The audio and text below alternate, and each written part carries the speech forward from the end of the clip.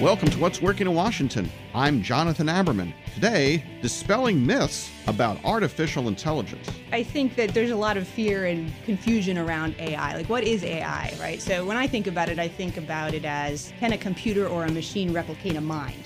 But what's a mind? Are we talking about a human mind or an animal mind? Well, let's say we just contain it to human mind, right? Well, are we talking about a 4-year-old mind or a 50-year-old mind who's a neurosurgeon? Those are very different brains.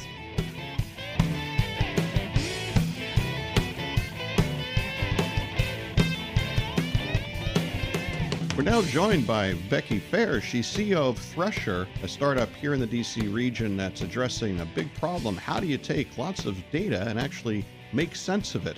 Becky, thanks for joining us. Well, the problem of texts and words and how to make sense of it all. How is Thresher addressing that problem?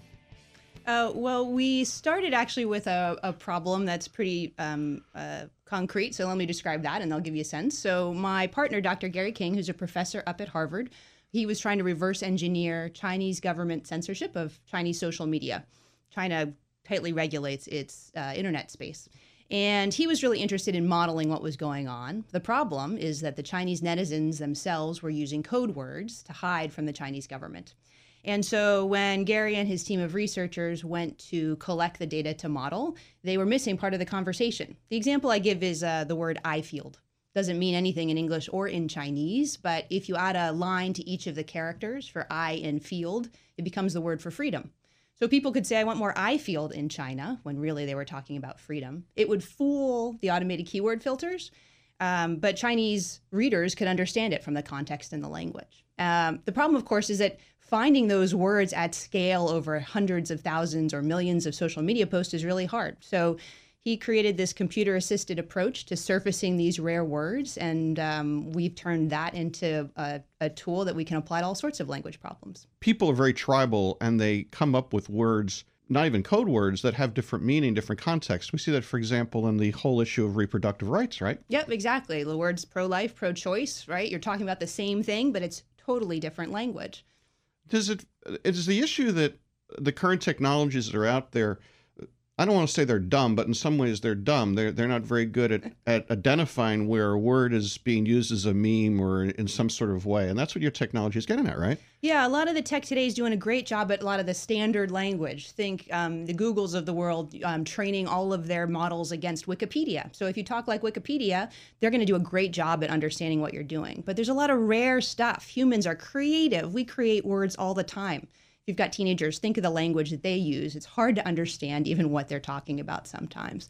Or people try to be funny and they talk about things in ways you might not think. And there's some other sort of just biases we have as humans in understanding this stuff, where in terms of something called a cognitive bias called part list queuing. Remember that idea when something's on the tip of your tongue, yeah. You can't think of it? Mm-hmm. That's your brain working so that you're not overloaded every time you think of something that's associated, say, with a bottle of water. You want to stay focused. But if you try to think then of all the creative words that people might be using to describe something, that same function that keeps you focused will prevent you from thinking broadly. So I lived overseas for a long time, and my experience was that even if you share the same words, the contextual meaning was often very different. For example, my British friends would talk. I'll never forget my first day there. One of my new friends at college said, right, I'll knock you up in the morning. And I thought, oh, that's rather odd, but it meant I'll wake you. Right, and I didn't know that exactly. at the time. So I find I spend a lot of time trying to figure out what people are thinking.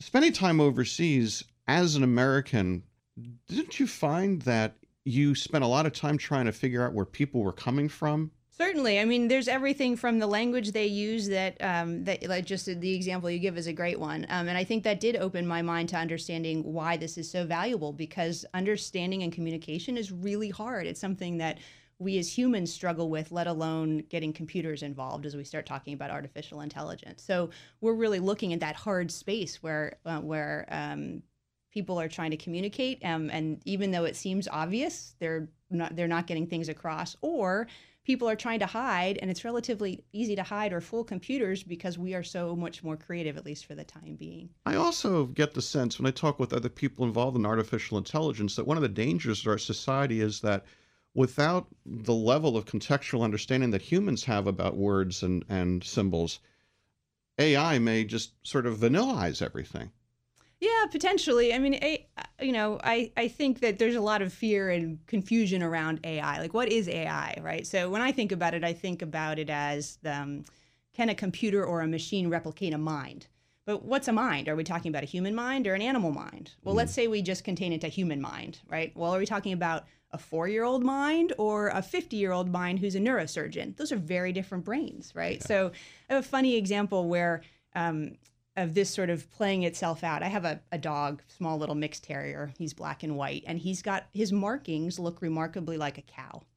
So I'm walking the dog one day, and this little boy is playing basketball with his dad. He's probably 3 or 4. He says, "Dad, it's a cow dog. I've never seen a cow dog before." And I laugh because we chuckle every time a computer can't recognize the difference between, say, a Chihuahua and a blueberry muffin. If your listeners haven't seen that example, they can Google it. It's pretty funny. But here's this little 4-year-old who's got these 2 categories, cow and dog, and he can't figure out which one to place them in. You can imagine a computer making that same mistake. Now, is that computer then artificially intelligent? Well, if you compare it to the 4-year-old, it is. But maybe not for me, who knew what I was walking, or the dad who knew what was going on. So this is an example of why it's so hard and hard to define that sort of thing. I was thinking to myself that we were going to put ourselves in the brain of the dog who was humiliated being compared to a cow.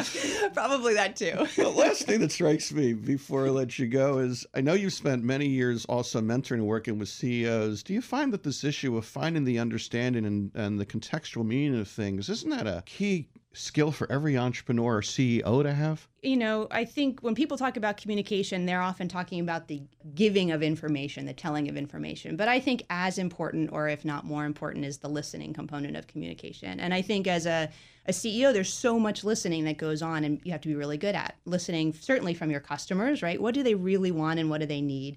From your employees, what motivates them, what drives them, how do you get them kind of to where you're going? And then all the other sorts of people you run into, your investors and your mentors and all these other sorts of things. So I think, yeah, communication is really important. So the bottom line here is the existential search for truth and meaning is everywhere. That's right. No pressure. No pressure. And Thresher is going to make it all happen. More importantly, a very interesting company. Congratulations on your progress. Becky Fair, CEO of Thresher, joining us today. Thanks.